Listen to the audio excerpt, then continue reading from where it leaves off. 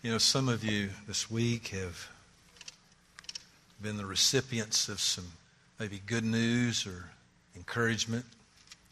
Others have faced maybe not such good news. So it's my prayer today that as we worship together, that whether it be rejoicing or whether it be sorrowing, that He will meet with us today, that we'll be helped. And we can receive that help today by turning to Ephesians chapter 5. Take your Bibles and turn to the New Testament book of Ephesians chapter 5. And I'm going to begin reading in verse 15 through the end of verse 18. Look carefully then how you walk, not as unwise, but as wise, making the best use of the time because the days are evil. Therefore, do not be foolish, but understand what the will of the Lord is. And do not get drunk with wine, for that is debauchery, but be filled with the Spirit. This is God's word. Let me pray. Our Father, we came to Jesus just as we were. But Jesus has never been content to leave us as we were, but that we might grow in grace and our understanding of our Lord. And so today, may measures toward that growth take place. May there be a renewal in our hearts today to pursue holiness for the sake of Jesus Christ, we pray. Amen. In the summer weeks, we are in a series entitled Hot Topics. We began last Sunday, and the first thing we asked was this: should a Christian smoke pot? Now, when I mentioned that last week, some people laughed, you know. I understand, we don't hear that often at church, I guess. If you weren't here and you would like to go back and listen, you certainly go to the church website. It's there either in audio or video, but today we're asking the question, should a Christian drink alcohol? Now, let me say at the beginning, I know that there's going to be different opinions about this.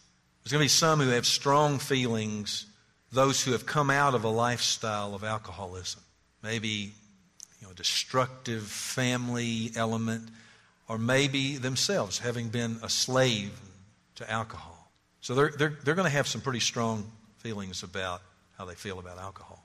Others would have a more casual approach to the subject. So I think it's only fair to give you my bias. I have a bias. I have a personal position. I do not drink alcoholic beverages. However, my abstinence is not what makes me a Christian. See, I wouldn't want you to think that I think, oh, well, he doesn't drink. I guess that's what makes him a Christian. No, not at all. I have not put my faith or my trust in my abstinence. That would never save me. I could be spick and span morally and still be lost. I do not feel that my abstinence makes me more holy than others. I hope I never express the attitude of, well, I don't drink. Now, this person does, and this person does some things, but I don't, and therefore that makes me more holy. No, the truth is, whatever I am by the grace of God, and that's the same for you. So I do not come this morning with condemnation for anyone who drinks. I do come with the same spirit of concern that Paul has for the believers in Ephesus. The text that we just read is part of a letter written by the Apostle Paul to Christians, not to the world. Paul is not addressing the world. He's not judging the world. Paul is addressing the church. And I hope that I can come this morning with the same spirit, the same concern that the Apostle Paul came to the church of Ephesus with.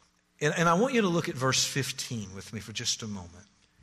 Paul said here, look carefully then how you walk, not as unwise, but as wise. Now, why?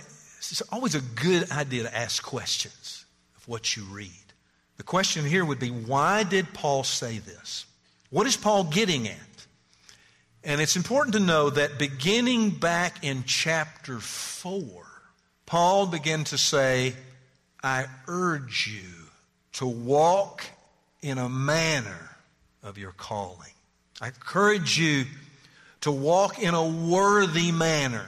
You see, in the first part of the letter, chapters 1, 2, and 3 of Ephesus, Paul has been laying out to the believers God's salvation of grace through Jesus Christ. Telling believers, you were chosen before the foundation of the world. In other words, God has been at work for a long, long time pursuing you on a mission work to come after His elect. And Paul lays out for 3 chapters the glorious salvation of God by grace, not through human works, but by grace. And the idea is this, that one is reading this letter and they're going, wow, look what God has done. I put my faith in Jesus. I've responded. I've received the good news. And I'm just overwhelmed at what God has done. And then Paul says, okay, now walk in a worthy manner. Since God has done this for you, since God has been so gracious to you, here's how you should walk or live. See, what Paul's saying is, Christians, live up to your calling. You're now part of the family of God. Live up to the family name. Don't bring shame to the family name. Don't bring disgrace to the family name. Live your life in such a way that you walk worthy. The word walk's interesting too. It doesn't say run, does it? It says walk. It says be careful then how you walk. And Paul uses the metaphor of walk, no doubt, to show steady progress. In other words, the Christian should be making steady progress in their pursuit of Christ-likeness and holiness. That's what we've been called to. That's what God has saved us for. And so, when we come to verse 15 in chapter 5, the text that we've read, when he says, look carefully then how you walk, what he's doing is he's fleshing out. He's helping us to get a handle on that. He's fleshing out what all of this means. You see, you may be here this morning, and you may be a professing believer, and you may intellectually understand Christian teaching. You may say, yep, I believe that. I believe that Jesus died on the cross for me. I believe that He rose from the dead. I believe this. And you may believe these things. My question is, are they affecting how you live? They're supposed to. Oh, yes. See, what we believe in our head is supposed to work its way into our hearts so that it affects how we live. And that's why Paul is saying, watch carefully how you live. Don't be unwise, but live wise, or live sensibly, he says. So, this is the urging that Paul comes to the church with in the first century. I come today with the same urging to you, little flock. I come to you with the same spirit of urging you, live carefully. And so, in light of this call to carefulness, should a Christian drink alcohol? Most parents here today would be happy for me to say that drinking an alcoholic beverage is a sin. Most parents would like for me to just go on record and say, look, if you drink anything, if you take a drink, if you take a sip, you've sinned. The Bible doesn't say that specifically. I think anybody who picked up the Bible would notice that there's drinking going on in the Old Testament, there's drinking going on in the New Testament. See, what is clear is that drunkenness is a sin. Oh, no drunkard will enter into the kingdom of heaven. That's what we're told in the Scriptures. And you see, parents, we need to be careful here. Here's what you don't want as a parent. You don't want to outright lie or mislead your child about what's in the Bible and what's not. It's been probably 20 years ago, and so there's a family that used to go here. They're no longer here. The father had told the daughter and drilled it into her that it was a sin, that the Bible said it was a sin to marry someone of another race. In other words, to have a biracial marriage. He had drilled that into her. So when she grew up and she fell in love with an African-American gentleman, he brought her straight to me. Brother Van, you tell her that it's a sin. It's in the Bible. You tell her. And I said, I can't tell her that because it's not. See, Mom and Dad, what's going to happen when they find out that what we've misled them about is not true? And then but here's what's going to happen. They're going to say, I wonder what else I've been told about the Bible that's not true. So I really don't think it's the best idea to try to suggest that the Bible says something that it doesn't say. The Bible doesn't say that it's a sin to drink an alcoholic beverage. Because there's going to be somebody at some point that's going to come along to you. You mean to tell me if you were out in the Mojave Desert, and I don't know why you would be there in the first place, but if you were out in the desert and all you had was a beer, you can't tell me that you wouldn't drink that. There's going to be that kind of silly stuff that goes on. So the Bible doesn't say that it's a sin to drink an alcoholic beverage. However, I will spend the remainder of my time this morning encouraging you to question the wisdom of doing so as a Christian. Let's just tell you ahead of time, I'm going to spend the rest of my time encouraging you to question whether it is wise as a believer to drink. Why? Because Christians should live wisely, sensibly, according to God's reality. We're going to look at this in a series of a few questions, and the first one is this. Is the wine in the Bible the same as today? Now, some of you are pretty industrious. You can get online. You can check these things out. You'll find that there will be a lot of back and forth over this question here. But there's one thing that is beyond dispute. There is no one-to-one correspondence between the alcohol of Noah's or Jesus' day and that of the present day. They're not the same. There's not a one-to-one correspondence. In other words, if you are making your decision as a believer to drink or whatever it may be, you need to know that if you say, well, they drank in the Old Testament, Noah drank in the Old Testament, yeah, that didn't turn out so well. Just for the record, that didn't turn out so well. But if you're making your decision on Noah, well, just understand that it's not the same today. It's not a one-to-one correspondence. And why is this important?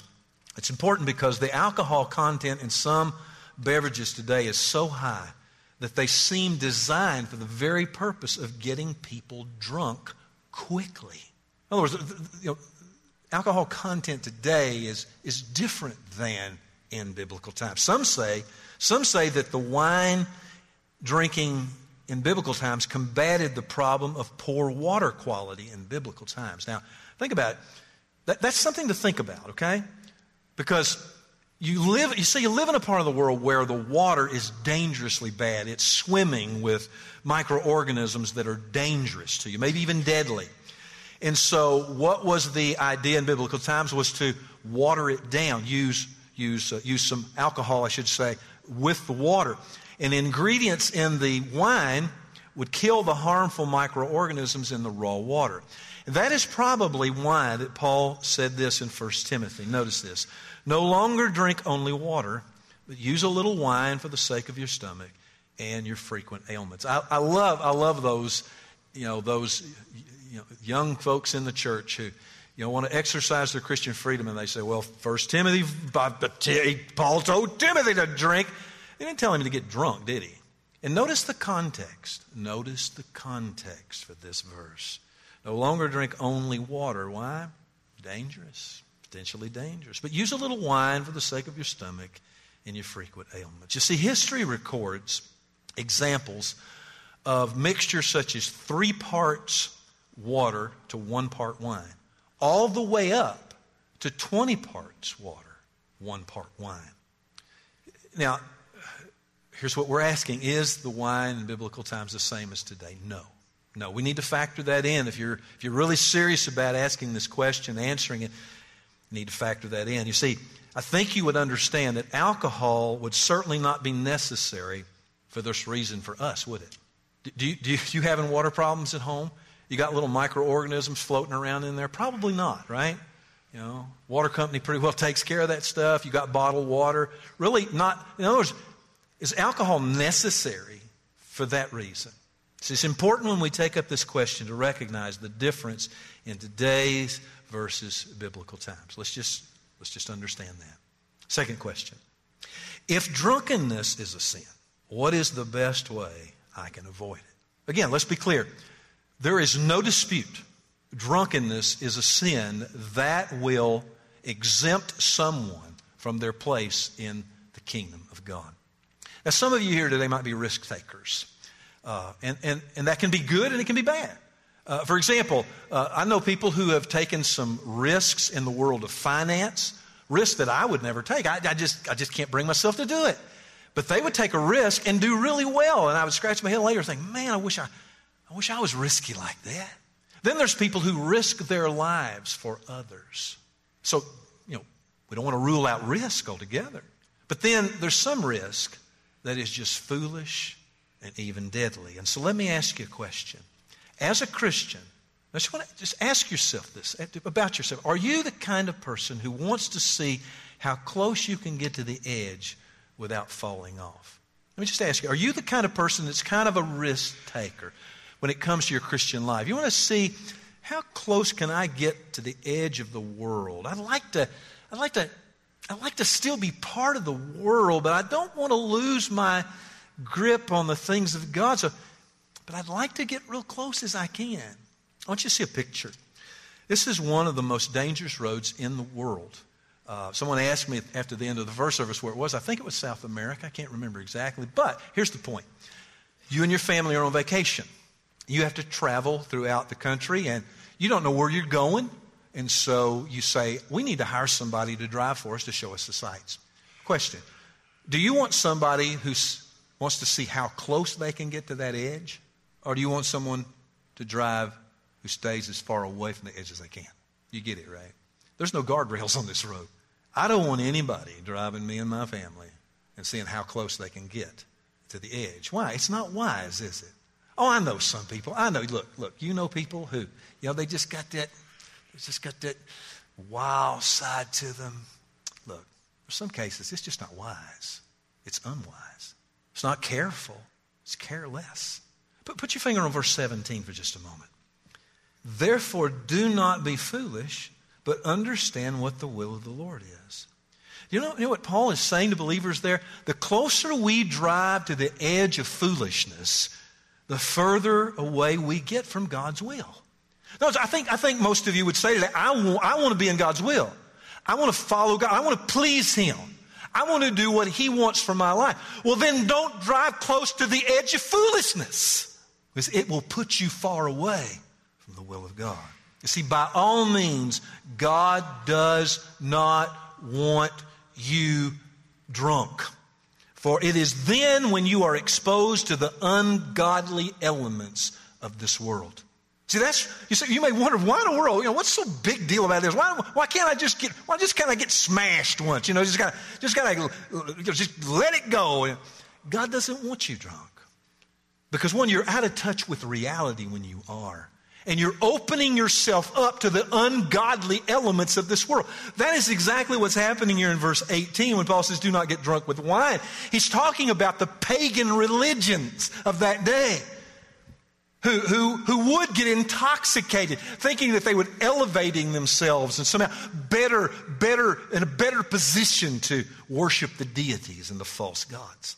So, if drunkenness is a sin, how can I avoid it? Simple answer, make no provision for it.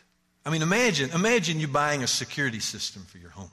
Why? Because you want to secure your home. You don't want any entrance that is vulnerable. You don't want any window a person could crawl in, or you don't want a door that they could just walk through, Jimmy the Lock. You don't want that. You want a security system that's going to keep out the harmful elements, right? But then what if you decide one day, I'm going to disconnect the back door. I'm going to disconnect the back door. I'm not going to have it hooked up to the security system. Everything else is, but I'm not going to worry about the back door. That'd be pretty foolish, wouldn't it? That'd be pretty foolish. Because what you're doing is you're making provisions for evil. Friends, if drunkenness is a sin, make no provision for it. Next question. Have I seriously considered the double D's of dependency and damage? Let's start with the first one, dependency. Have you considered the addictive, enslaving power of alcohol? Now, some of you've come from a family where there were those who were enslaved to alcohol. I want to read you a story. It's true. It's absolutely true.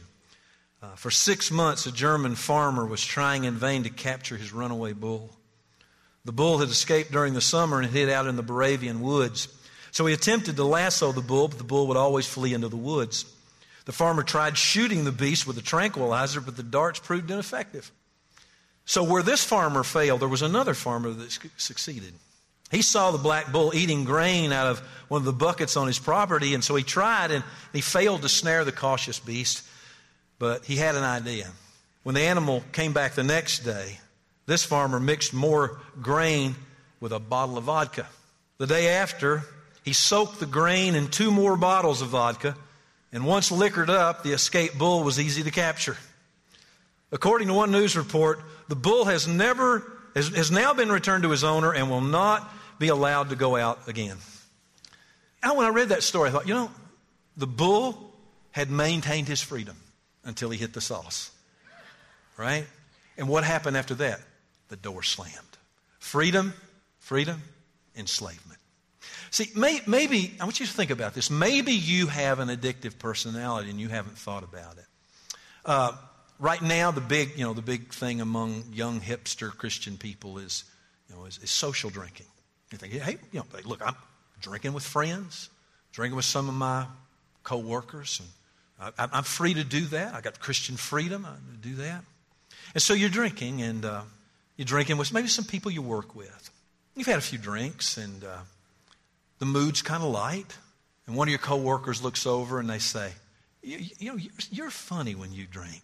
You're so funny. I know you in the office, and you're so straight in the office and everything. You're so down to business, but we out like this. You're a lot of fun when you're drinking. Now that's a lure, okay? It's like fishing. That's like a lure. The lure has landed on you, and you're going to take it or not, because here's what it means. The lure is, I sure want people to like me. I want my coworkers to like me. That means everything to you. And so you say to yourself, seems like I'm more fun when I'm drinking. They like me when I'm drinking. They like me when I'm funny. They like me more. And you take the lure, and the door slams shut. Proverbs chapter 20, verse 1. Wine is a mocker.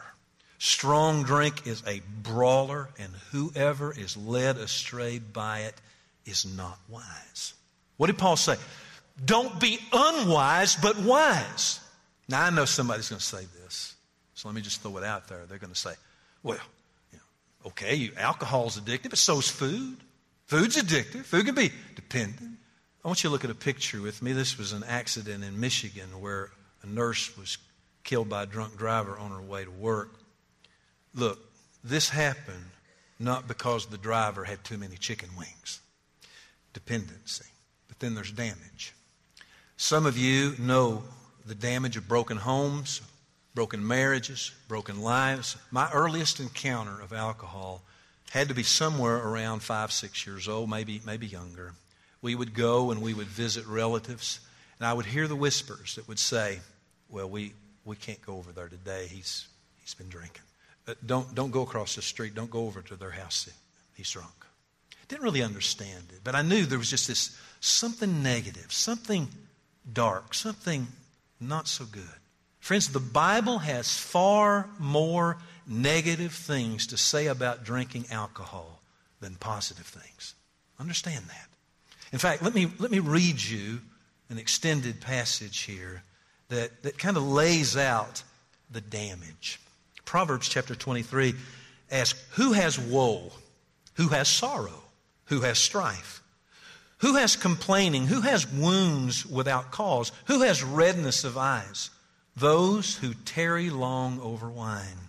Those who go to try mixed wine. Do not look at wine when it is red, when it sparkles in the cup and goes down smoothly. In the end, it bites like a serpent and stings like an adder. Your eyes will see strange things, and your heart utter perverse things. You will be like one who lies down in the midst of the sea, like one who lies on the top of a mast. They struck me, you will say, but I was not hurt. They beat me, but I did not feel it. When shall I awake? I must have another drink. Next question. Will drinking help my Christian witness? I want to focus on 3 different categories of people here. Will drinking help my Christian witness to fellow believers? Notice these verses. 1 Corinthians, but take care that this right of yours. Now what does he mean? This Christian freedom. This idea I can do. I'm a Christian. I'm free. Doesn't bother my conscience. I'm free. Take care that this right of yours does not somehow become a stumbling block to the weak. Romans 14, it is good not to eat meat or drink wine or do anything that causes your brother to stumble. Friend, I don't know how you can read these passages and not see that we are called to take care of fellow believers. How we live around them, how we use our Christian freedom matters greatly to God. And the key issue is do not be a stumbling block. What's that? It's an obstacle or a hindrance for Christian living. It's something you might do that would cause another believer to stumble in their careful living for Christ. See, some think of Christian freedom as a freedom to do, where Christian freedom is a freedom to care for and to serve others. It's a freedom to live an unselfish life. See, we were saved from selfishness. Christ died that we might no longer live for ourselves, but live for Him who died for us and rose again. So we were saved from a selfish life to live an unselfish life. I mean, think about it for a moment. You attend church with men and women who have come from a background of alcoholism, where it's ensnared them. They were in its grips, and they've been broke free. Do we really want to advocate for drinking for their sake? I guess it's been about 20 years ago. There was a man who came to this church, him and his family, and he wanted to join the church. And he told me, he said, I'm a microbrewer. I make my own beer. Well, okay. And we talked through some things, but it became really clear that he had a strong sense of Christian liberty. So much, though, that he told me this on the phone. I'm going to invite people over to my house, and I'm going to drink, and I'm going to encourage them to drink. I've got liberty. I can do what I want in Christ. It became very clear that he did not care about this church. And so I told him on the phone, you will not be joining this church. Now, some agree, some disagree. It really don't matter to me, because it's all about protecting the body of Christ.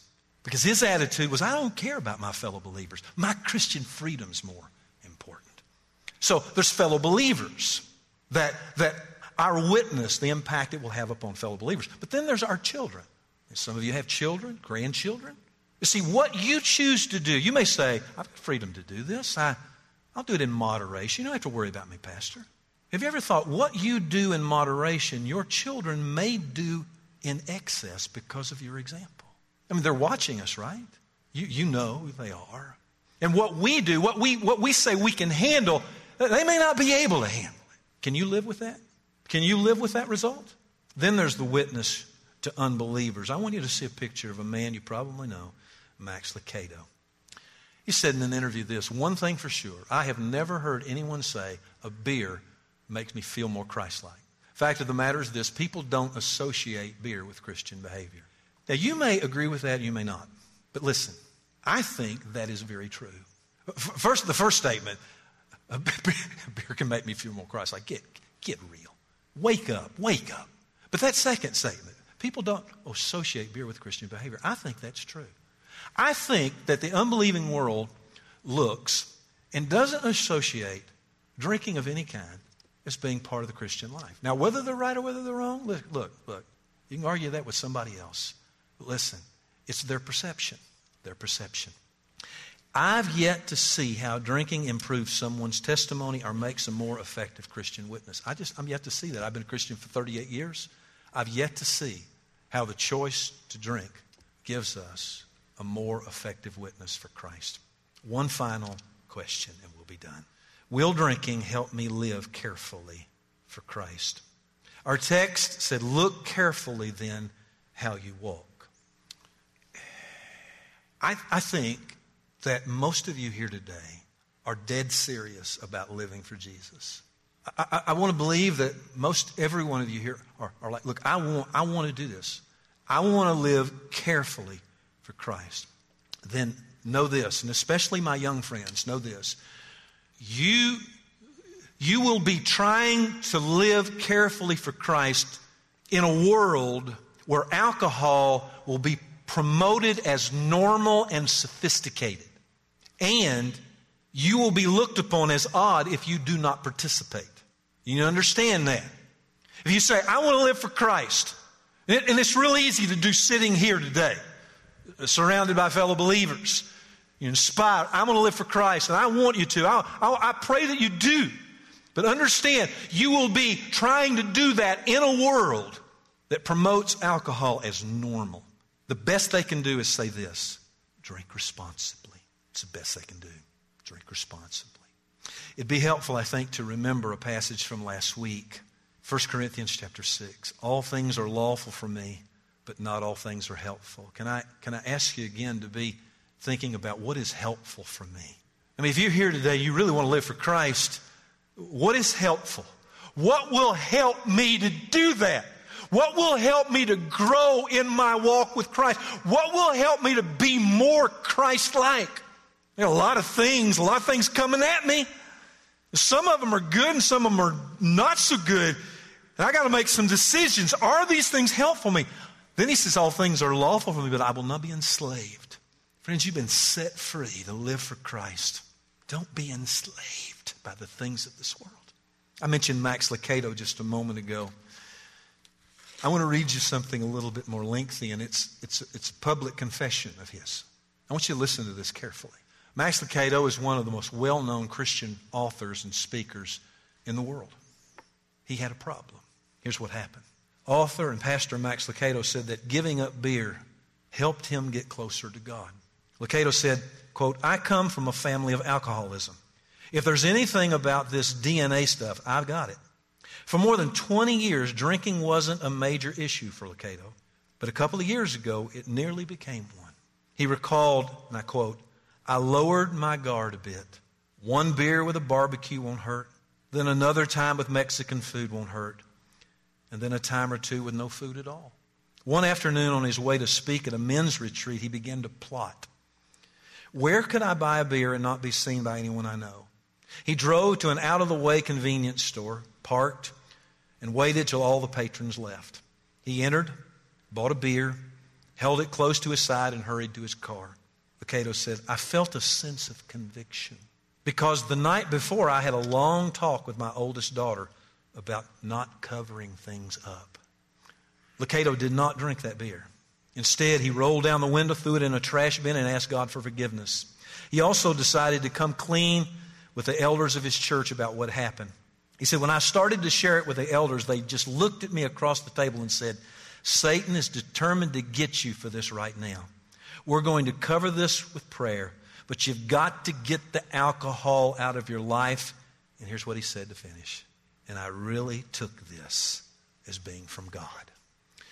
Brothers and sisters, while Jesus was on the cross, he was offered wine mixed with myrrh. It was a mixture that was given to crucifixion victims to dull the pain and to keep them from having to endure the pain and the consciousness of such a brutal death. But Jesus refused to take it. He refused to take it because he was going to take no shortcuts on the way to our redemption. He was winning our redemption, and he refused to take that mixture that would dull the pain. And because he himself suffered when tempted, the Bible says this, he is able to help those who are being tempted. He is able to help those. I mean, let that sink in for just a moment. See, because if you're here today and Maybe you haven't been thinking about these things. Maybe you haven't been thinking about your witness. You haven't been thinking about living carefully. Maybe you've drifted a bit in your Christian walk. And you find yourself turning more to alcohol. Let me ask you pastorally today, what's really going on? What pain are you trying to soothe? See, the reality is this: you are looking for help. You're looking for help. But by going to alcohol or whatever it may be, you're saying, I've got something going on in my heart and I need help. Jesus is able to help you. Jesus is able to help you. What should you do? You need to talk to somebody.